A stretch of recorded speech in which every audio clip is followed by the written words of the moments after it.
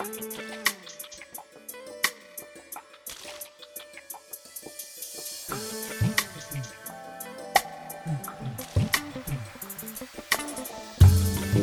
to the Vitality Coach Podcast with the Mojo Maker and host, Nikki Fogden-Moore, the Vitality Expert. Dedicated to helping you be the CEO of your business and your life with special industry and life-leading guests, top tips on how you can create that magical blend of healthy, wealthy, and wise for CEOs, entrepreneurs, founders, and people who do things with life.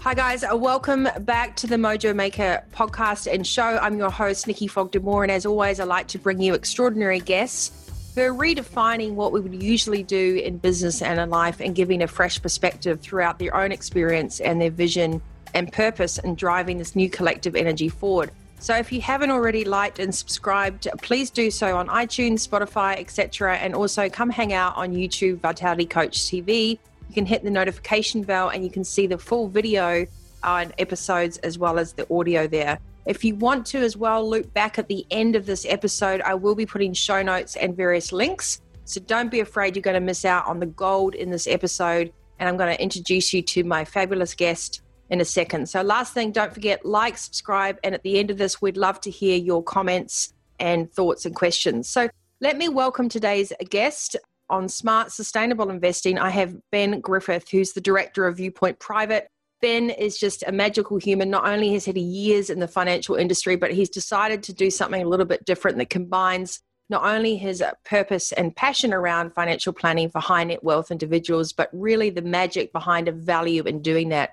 Specialist in high net wealth planning. He has Viewpoint Private for that, but also he's an investment consultant with Seneca and has a formerly being with UBS as well as Crestone Investment Managers. So Ben's Vice President of ECM, which is Loftus Lane Capital, and he's doing a lot of things behind the scenes in a group of people that are trying to generate well-informed decision-making around what to do with money. I will let Ben explain a little bit how he got into this because I think that's a fantastic story in its own, but I'll set the scene by saying not only is he an entrepreneur, but he's a fantastic opportunist, a family man, and someone that has deep set values to make sure that everything he does is grounded not only in information, but in good future sustainability. He wants to cultivate meaningful relationships, not only through people, but the businesses he works with. So there's great alignment in what we talk about for the future of leadership by practicing what you preach. So without further ado, Ben, welcome to the show.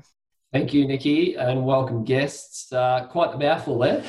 So there's a bit to discuss, I suspect, today, but no, very happy to be on the show. Yeah, and I think what we're going to talk about today is the business of building your wealth, right? So not only is it not too late to start, but actually how to step up and manage your money with a fresh perspective. And we made a few notes. The core questions you should always ask when you're investing: what really is high net wealth these days? You know, what is that figure, or what does that really mean?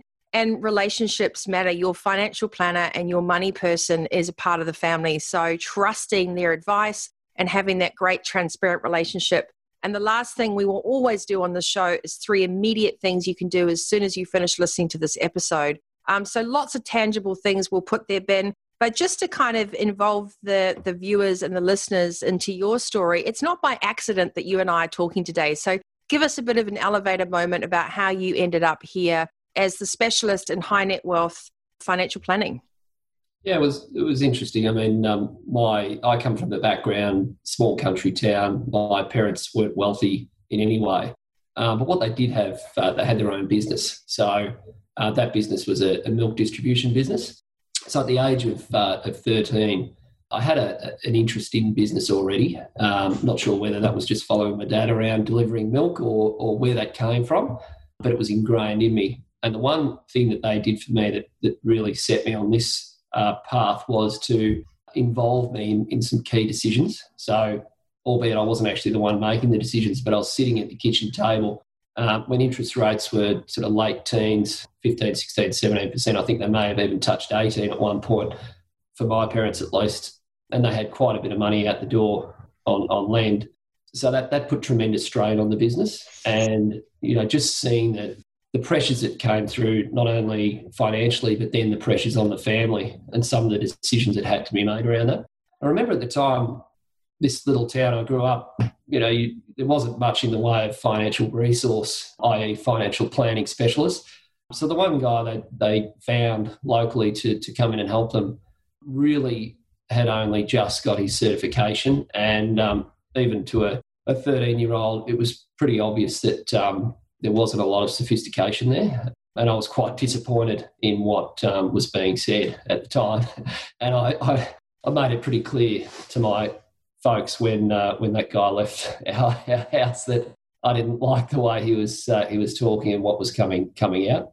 At the time, I was studying business at probably year 7 or 8 business, and even I thought I knew a bit more. So that lit a fire in me, and I thought, look, this is an area that if my parents are, they own a business and they're struggling with this, there's got to be a lot of others out there, and this is an area that I think I could be pretty passionate about and help others. So the foundations of what I do is helping others, and I'm really interested in business. And when you work in this area, you get the opportunity to work with a wide array of people, and more often than not, they're people that have made money and they're successful. So success comes in many different forms, but money is often attributed to success. You could argue whether it should or shouldn't be, but more often than not, it is. So you get the real opportunity to work with all these different types of families and entities and find out what makes them tick and what makes them successful. So it's actually fascinating. I love what I do. And that transcended through, I've travelled and I've worked with many different firms. You mentioned a few before, but the journey has always led me to the high net worth, ultra high net worth segment of the market. And that's where I now find myself. So more recently, as you mentioned, I have established my own firm. It's Viewpoint Private. It's a private entity. That just allows me the opportunity to be truly independent, so I can actually work with families and individuals, organisations in a really transparent manner. So I don't have anything behind me that I have to sell. It is real, good, solid, honest feedback and advice. So that's kind of why I do what I've done.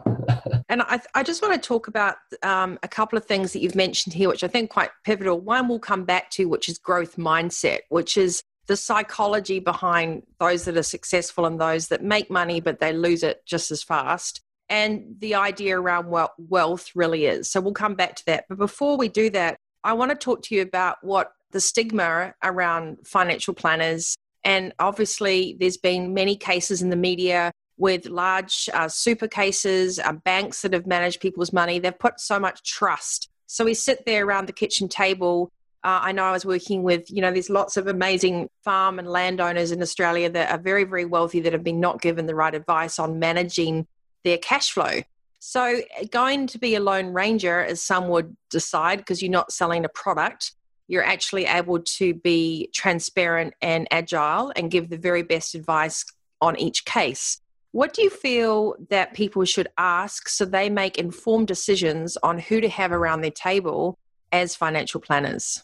The first comment I'd say is take ownership. So we could blame the industry, and there's a lot of things we could have done better. And I'm not defending the financial services industry at all, but it takes two to tango. And we're seeing that with the banks at the moment. We're getting all these loan holidays and deferrals, and it's an interesting time for us and the banking industry. Where does this lead? And it's raising a whole lot of questions. So I think stepping back to the question, we've really got to take ownership of what we're doing personally and our family.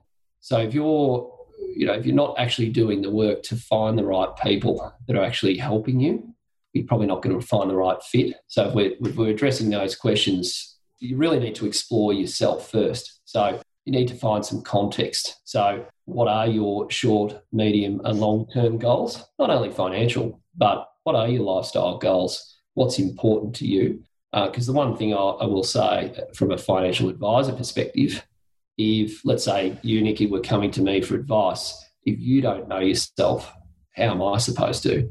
Yeah.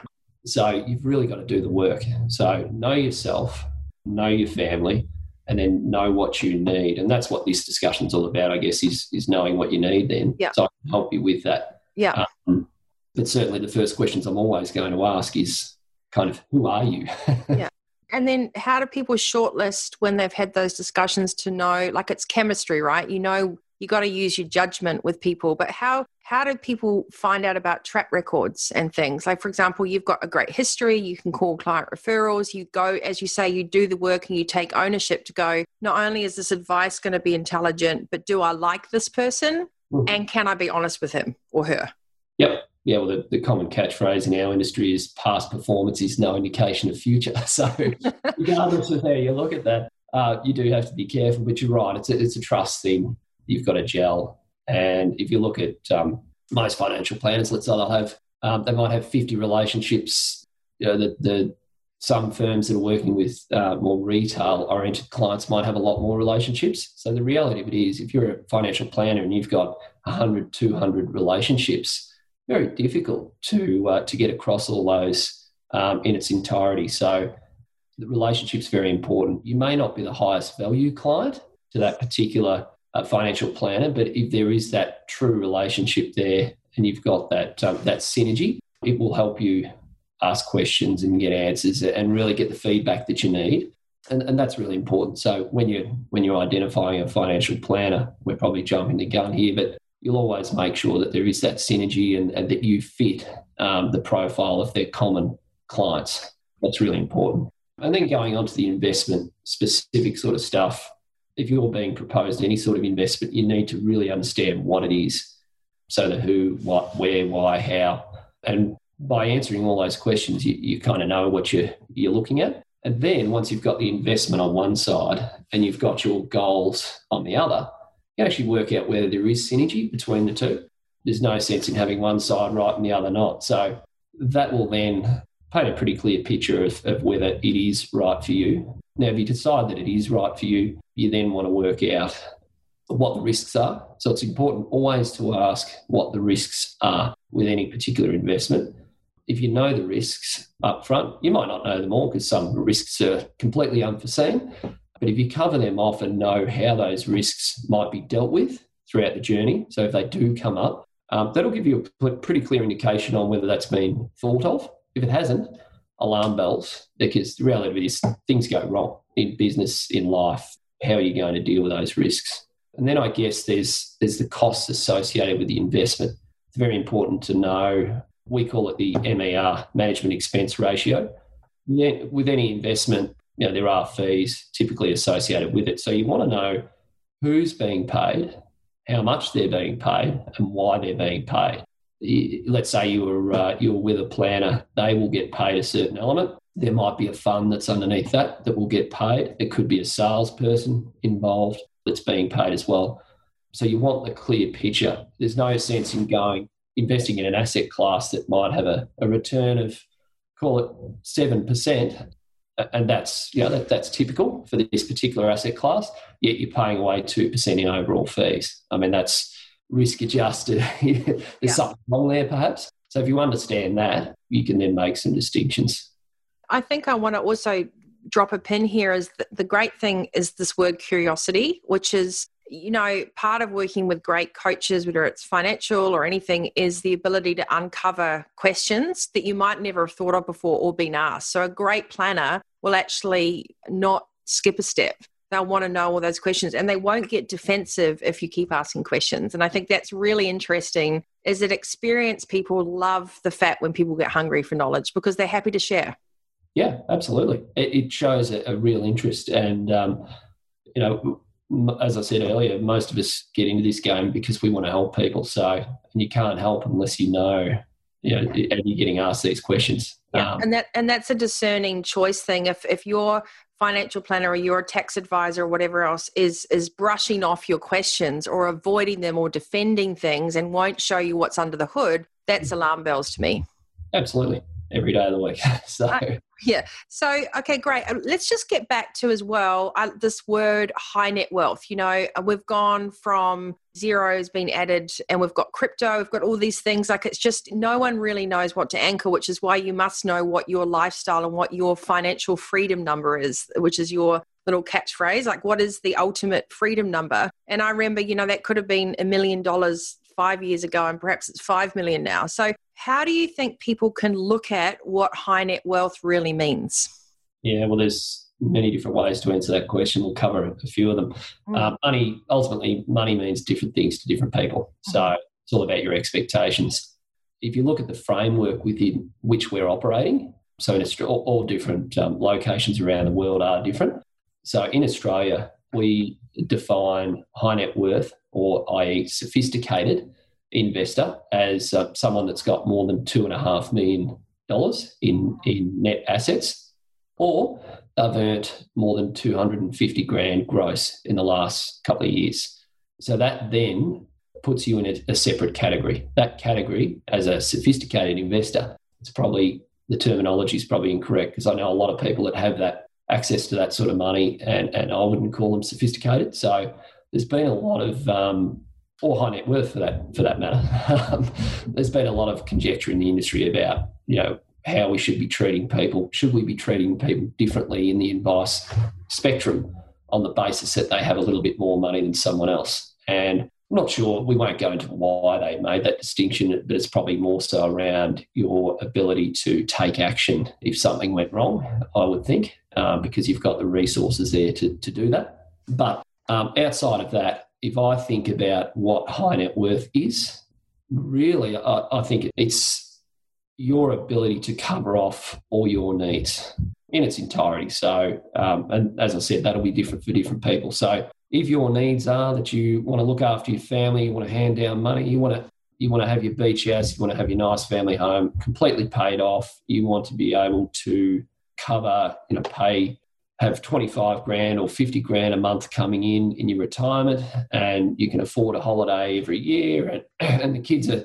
set up, that is probably what I coin as high net worth. And that in this day and age, as you quite rightly pointed out, $1 million back when I was sitting at that kitchen table with my parents, that was high net worth back then. Not so much anymore. So, the things have certainly changed, whether it's inflation and just the value of money has completely changed, and it will continue to. And who knows, you suggested crypto, and there's other things happening, but ultimately the value of money is changing. And right now, high net worth is probably somewhere in that 7 to 10 mil plus range. If you live in the country, you could be high net worth with a little bit less than that, because you just don't need that sort of quantum of money. Yeah. Ultra high net worth is a different category and stratosphere altogether. Yeah. In my opinion, that is where you're moving into that space where you've got more money than you need, regardless of what lifestyle you want to live. So, that's probably 50 mil plus, I would think. And then you move into the family office style scenario where you can afford to employ people like me to work for you directly. So that's where you're becoming ultra high net worth, in my opinion. And me, I always like to drop truth bombs and reality checks. Like, I always think it's interesting that we have a lot of language in today's current circumstances that talk about lack and fear and, market crashes and new ways of investing. But those things have always happened since the dawn of time, when currency became whatever it was, from bartering right through to cash, to gold, to silver, to bonds.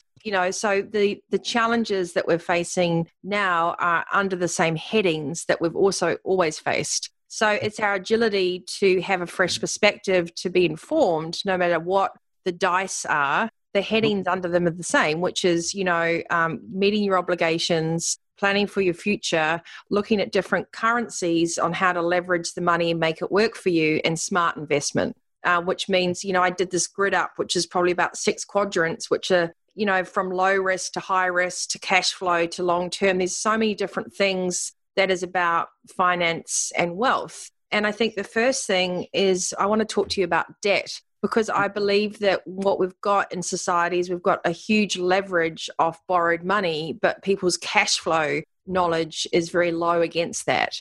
Probably not so much in the sophisticated high net wealth, but I would then once again say that's not entirely true as well. Just because you have turnover doesn't mean you have profit to play with. And there's smoke and mirrors everywhere, as we know. Smoke and mirrors everywhere. So what would you say to anyone listening right now that whilst they're building their net wealth portfolio and they're planning and investigating this, why is cash flow so crucial? Yeah, well, right now, cash flow is crucial. It's the thing that keeps you going. So, we can talk about debt as well in this context. So debt can be bad and good as well. So, and we had this conversation. We did. Yeah. So my opinion is that it can be both good and bad. You can use debt for good purposes. My personal perspective is if you're using debt to drive around in the latest fancy car, it's probably not a great idea. But if you're using debt to accelerate your business for the right reasons or invest in key assets that are going to be structural in nature for your long-term growth and financial freedom, in your words, that's not a bad thing. And you're looking at interest rates right now where they are. Not to say they'll always be at that level, but debt's pretty cheap at the moment.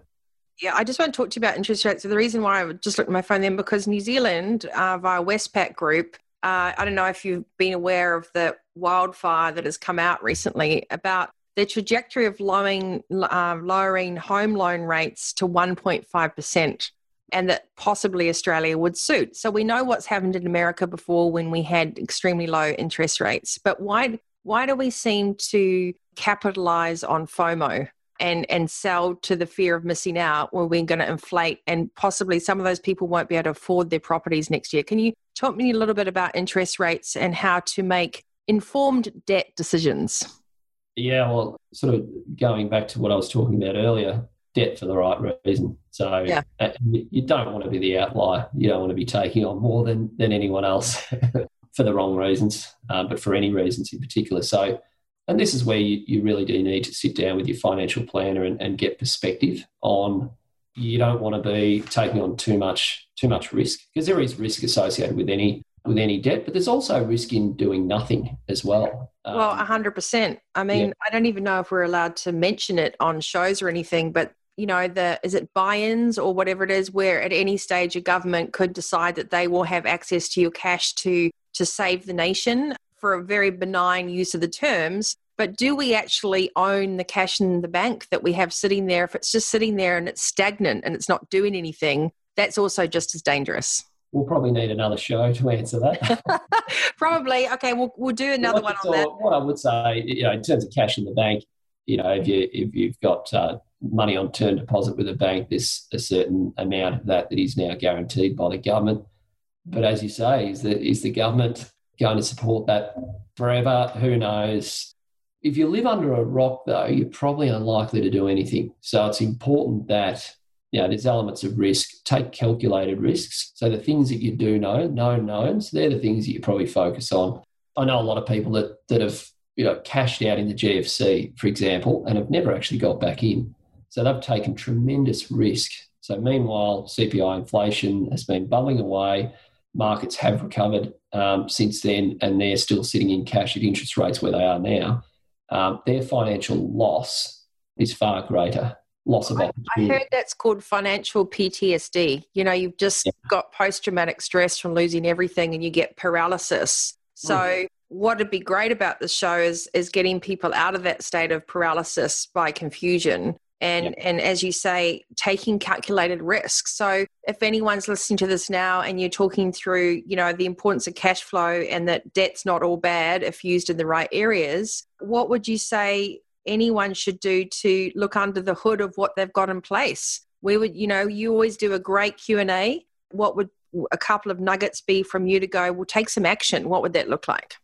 Yeah, there's a few frameworks that we work with ultra high net worth clients, and I actually think it's relevant to everyone, and I think it should be available to everyone. So I'll just point out a few things that are done in that sphere. So when we sit down with a family, we will go through a few different things. So family management and the governance of that family, and it could be everything from goals, their values, the way they communicate with each other. And then that extends into their philanthropic endeavours and some of the things they might like to get involved in business. And then on the other side, so that's more around the family mission, then you'll have on the wealth management side, the investment policy. So that's and self-managed super funds in Australia are required to have an investment policy in place. But I tell you what, I've seen a lot that are just there because they have to have them. I just got an update from my super group that have a statutory update when they change the portfolio percentages, and it's like 7 pages. And I'm thinking, who would actually open and read that and then even understand what those changes mean? Yeah, exactly. So, it's important for you to write your own policy. So SMSFs, self-managed super funds in Australia, are mandated to do that, so they have to do it. But I think everyone should have it. Put it in writing, and then you're accountable. So if you've got something in writing, and look, you can work with your financial planner or look it up online. There's plenty of examples on the sorts of things you can put in there. But if you know yourself, you know your family, you know your goals and your values, you can then start to put something into context on the financial plan side, because then you can develop that policy. And once you've got a policy in place, it then becomes a lot easier to execute on that policy. So you'll start investing in what is true to you and your family, and in accordance with that framework.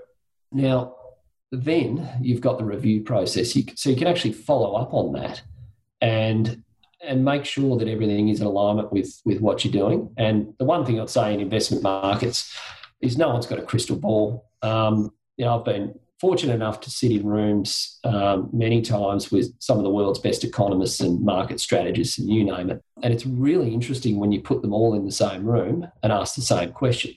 And there is a reason you get different answers at exactly the same time from all of them, because no one knows.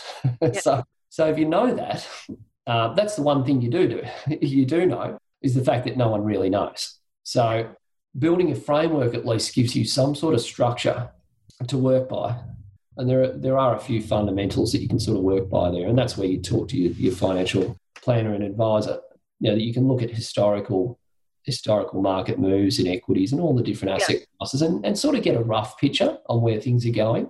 And then you can kind of forecast. You'll never really know, but at least you've got a parameter to work with. I totally agree. And I think what's exciting about this is, we're in the business of energy, right? So we know, just like extreme sports or anything, when you throw your head somewhere, the rest of your body will follow. So I always think if people sit there and complain that their money's not working for them, it's probably because they haven't put the work in to understand their decision-making framework and do this due diligence. So with my clients, I don't let them go to step 2 until they've finished step 1, because we're building towers on quicksand. And it's something I refuse to do, no hope projects. And which is why I recommend, kickstart discussions with you, Ben, around this decision-making framework. You've got your mission, your family management governance, and you've got your vision, which is what your investment policy is. And we will talk about ethical bystanding in investment. Many people have pulled their money out of oil and gas and certain things, but there are essential services that will need a trifecta of still being operational until this world becomes fully solar. And even then, what are we going to do with all the batteries? So I believe informed investment and a diversified portfolio without just assuming anything, right? And that's what you're willing to give your clients is know your numbers. Yeah. So on that, something's changed in the last 3 or 4 years in particular. So let's say 5 or 10 years ago, you really had a bent on a certain type of asset, or you had a view and you wanted to exploit that view in your portfolio. Good luck. There was not enough information to allow you or give you the ability to actually make that determination. And it's something that, we've been working pretty hard at, but you wouldn't see real change until, capital flows and capital markets, actually the flow of money, weight of money, started moving in those areas. So there had to be a framework developed that allowed you the ability to quantify the risks or whatever that particular company was doing. So ESG, socially responsible investing, is what we call it. And companies now, MSCI is a good example. They've got a team of over 700 people around the world that are working with these companies and not only taking the information from the reports, but actually reverse engineering that and asking a lot of questions of those particular companies about what they're doing, women on boards, whether they're consuming water or power and how they're doing that. Are they putting back into the grid? So that gives that quantum of information allows us then to make those decisions. I think what's really important here is I just want to loop back to my original point, which is, by driving curiosity and by being hungry and taking ownership for knowing your numbers, we're actually driving transparency in the market. It is a two-way street. And beforehand, like you said, my parents, other people before, someone comes in, they've got a briefcase, they're from the bank, and everyone goes, oh, you must know everything. And just because of all the movements lately where the veil has been lifted, accountability has to work both ways. The more questions we ask, the more information we're given, the more transparency, which means we can make better decisions. So I think that shift in capital transparency and climate change, metaphorically and physically, is because consumers need to keep asking questions. And a great advisor is never afraid of those questions. Yeah, precisely. But that's right. I mean, previously we'd have the discussion, but you couldn't act on it, whereas now we can. What we have to be careful about now, though, is that we don't overdo it. 100%. I totally agree. Yeah. Yep. So there's certain elements that we're probably jumping in, and I can tell you what, every wealth manager that's worth their salt at the moment is actually, they're almost promoting themselves as socially responsible. And if you look under the hood, they're probably not, but they see that as an opportunity to market themselves. Yeah. Because it is the new frontier. So you do have to be careful in many, many different ways. So ask the questions, know what your advisors, how passionate they are, and whether they do actually, in fact, have the tools to make those judgments. And just looping back as well, Ben, why we always have had good discussions and have a lot of fun with what we're doing. But I have a perception that anything is like the rally of life. It's like the Dakar rally. So you've got to suit up. It's all conditions, and that's where the fun is. So It's taking the shock and horror out of crashes and losses and realizing that it's ebbs and flows. And that roadmap that you're given once you've gone through that matrix, which I'll design up courtesy of you and put on the link, is we've got that review and refine. And how on earth can you, be shocked if you're not taking the time to drop the pin in the map every 6 to 9 months or annually at least? But I think at the moment, biannually or twice a year, and sometimes quarterly, if you're starting something new, is probably good fiscal responsibility from both sides, correct? Absolutely. When you've got a new client. That's the bright spot in this whole COVID thing, in my mind, is that the review process. Traditionally speaking, you probably catch up one-on-one or advisor and client, and you try and do that at least biannually. If you could, you'd do it quarterly. We're all busy people. It's very difficult. And there was a bit of productive, Ben. Productive, yes. I do need to get that right. Yeah, but now there was a bit of a stigma in terms of doing exactly what we're doing now and having a review in this light. But I think we're all accustomed to it now a little bit more. So there's no reason why I couldn't be over the other side of the world, and we're having our review and being accountable to each other. And yeah, I think it's really important, and I can see some real positive changes in our industry and perceptions. So there's no reason why we can't be accountable and review more often. In saying that, markets can be volatile, and it doesn't mean, let's say if one quarter things haven't quite worked out, it's not necessarily a red flag to change everything. Yeah, exactly. But that comes back to your investment policy and your roadmap, which calculates what a short, medium, and long term, where things just have to take their course. So you're not sitting there trading minute by minute. Some things are, longer term investments. Other ones are short term cash cows or whatever you want to call it. And that's up to you and your financial planner. But the other flip side of regular review and refine is relationships, because those relationships you have around the table, those, what I call them, knights of the round table. You must choose who has a seat of knowledge at your table. So it's an important connection. Like, it's how's your life going, even for 5 minutes? What's happening with your family? What else has changed? It's agility, not just resilience. Because if you don't check in, you've got probably a bigger mess to clean up later. Precisely. Yep. And put your trust and faith in the people around you. You've got the right people there at the table. You've got to have some fun with it as well. And you're right, there's a lot to be said about the relationships and the personal side of what we do. That's why we do what we do, isn't it, Nikki? It's Well, 100%. You know, I can remember scoring snooker for my dad's friends when I was like 6 or 7, and they'd come and sit on this big leather sofa at the gentleman's club, and then they'd come over afterwards and they'd say, what do you think we should do with this thing? And I'd sit there with and I'd score the snooker, and we'd have these chats. I learned that from my father, that the business of relationships is more important than anything else. And those relationships mean you don't just opt out when stuff gets tough. You've got to be there for each other. And financial advisors or coaches are part of your family, you know. Yeah. So because I know I feel completely responsible for the navigation tools I do with my clients. And when we give someone advice, the ripple effect of that is not just that person, but it's their whole ecosystem, and quite often thousands inside companies. So do you think that inherent responsibility and connection is not all financial planners, not all coaches have it? Why do you feel that's important for you to really enjoy working with your clients? Yeah, well, for me in particular, going back to why I got into the industry, having insights into the business side of it. I love business, all facets of it. So, and I know I like to do a good job, and I know I can't do a great job if I don't have all the resources and the information available to me. So that's quite frustrating, actually. And recently, I've had a lot to do with lending. I find it fascinating that when you're going for a loan, you'll give the bank basically everything. It's just expected that you have to give up everything to get that loan. Whereas you'd be amazed when you're sitting down with a new client, a lot of the time they're reluctant to give you what you need. So it's quite challenging sometimes. So I think there is that stigma around financial planners or advisors having too much information or something. I don't know what it is, but what I would put out there is that in order for your financial advisor or your trusted relationships to do what they need to do, they really need to know a lot about you and your values and your proposition, so they can actually do their job.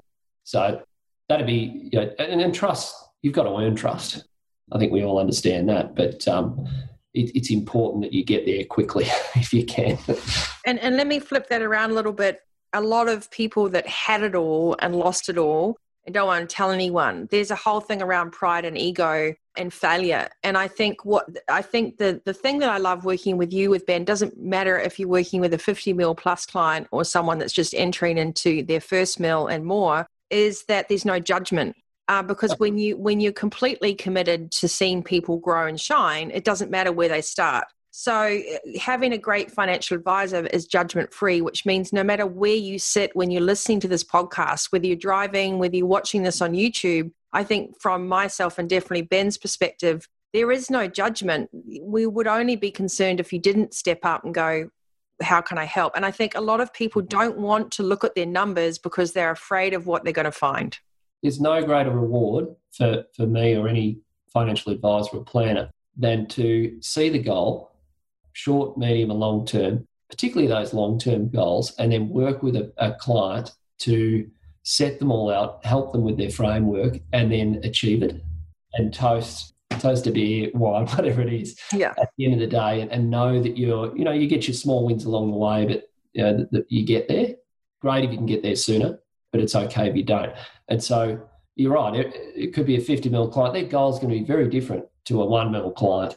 That in reality, it's achieving the goal is the main thing. That's the main objective. Yeah, and no matter where you're starting now, and if I just don't believe these frank, transparent discussions. Just like in class, and then you weren't taught to listen, we weren't taught how to concentrate, we weren't taught how to do our numbers. Some were, some weren't. But the guilt, shame, and blame has to come out of these conversations. And I urge you to get educated and dive into the numbers and start practicing self-care around that. No matter what you may have lost or been embarrassed about in previous decisions, the point is from now forward. And when you work with someone like Ben, there is no judgment. So I think both of us would encourage anyone that's listening to not be afraid to just get all the information of where you sit now together, because the longer you leave that, you're missing a great opportunity to really get in the driver's seat of building your net wealth.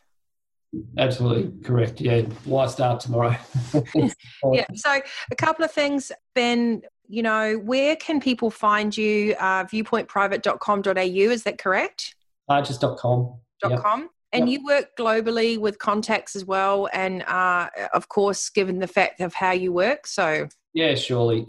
So particularly with what we do, there's investments all over the world. Investing is global, particularly with some of the larger families, their investments and the opportunities coming in and out of Australia. My focus is here, but there's certainly you have to be global in this day and age. So it's there's no borders really.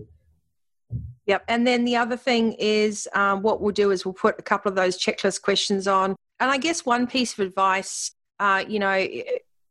it's really important for people to know that I believe curiosity is the cure for all things because it replaces fear. And around numbers, nothing is ever certain. So off the back of this podcast, what are 2 immediate things anyone could do to go and check where they're at and do next, for example? What would you recommend? Yeah, so sit down and have a bit of a reflection, look at what you've done and set out your goals. So most people won't have perhaps done that. They might have thought about it, but what a great time to do it. A lot of us are a bit locked down at the moment, particularly down in Victoria. Yeah. So, it doesn't take long. Just we all have a rough idea what's important to us, but jot it down on paper, that accountability, get it down, and then start to think about a framework around that. There's probably 3 things, and then evaluate whether your current advisors, if you have any, are doing what they need to be doing, whether you're happy with them. And if not, start to seek out someone that you can trust and put people around you that are going to help you get there. And those 3 things will set the foundations for you going forward. Absolutely. And we don't have time to talk about this today, but I would really like to have another chat with you about high net wealth management legacy and the struggles that many families are facing in carrying it forward, paying it down, all those types of things. I think this is a huge topic now where perhaps people have looked back and they think that their children and grandchildren haven't got the fiscal judiciary to manage all the hard work. We've had generational gaps, we've got lots of stigmas around that, but I know a lot of family businesses that are experiencing extreme stress with legacy around funds and what to do with that. So I'd love to have a follow-up conversation if that would please you. I know it would please our listeners. Yeah, sure. And the point there is that money doesn't solve all the issues I see. It just creates very different ones. And there's lots of different challenges that don't stop. But yeah, it's our role to make sure that whatever the scenario, that we are able to help our clients work through it. So yeah, I'd be happy to have a chat about that any other day. And I think that's an important thing too, if you're listening to this, when it comes to family management and business legacy, or if you're selling your company and you've gone through the usual channels before, this is a chance to maybe look up a little bit and do some footwork first. We'll put some questions there for you to assist you in that thinking, but to understand your goals, value, and how to communicate, because it doesn't always have to be difficult. That's a perceived issue that can be reasonably solved with the right people and the right structures around the table. So Ben Griffith from Viewpoint Private, and also, of course, with Seneca, thank you so much for your time today and for putting up with all my questions and interruptions. I get so excited when I have geniuses on the show. I wouldn't call myself a genius, but no, I've certainly enjoyed it. And, I'm very passionate about the space. So if we can help anyone, even, light the fire, get it started, get them thinking about what they're doing, that's the start of something special for them, and they won't regret it. So no, and I think we have to, the ability of abundance thinking instead of lack is it's not just a buzzword. It's people that have grown their net wealth is because they've put time into focusing on it and making educated, informed decisions. It's not by chance, it's by choice. So Ben, thank you. It's Ben at viewpointprivate.com. Is that correct? That's Email? right. Ben G at Seneca FS. So he's like a dual personalities there. Yeah. And I also put Ben Griffith's LinkedIn profile and links to his website, so you can reach out directly. You can leave us comments as well, because we'd love to encourage the conversation to have you fit and healthy with your finance and looking forward rather than wallowing with what has gone wrong in the past. And I love the word agility rather than resilience. So thank you so much, Ben. Have a wonderful rest of your day in Victoria. And once again, for being such a humble guest on the Mojo Maker podcast, talking about high net wealth management and what does that look like for each of our listeners. So if you'd like to know more about this, you can hop onto vitalitycoach.com.au, of course, YouTube, Vitality Coach TV, podcast, The Mojo Maker across all podcast channels. There's a reason I love talking so much. But most of all, we hope that you can take away at least one or two resident tools from today's episode that will have you firmly in your future to stay healthy, wealthy, and wise. So until next time, you're in the driver's seat, No Hope Projects team, and we look forward to coming back to you with the information from this episode. Thanks, Ben. Thanks, Nikki.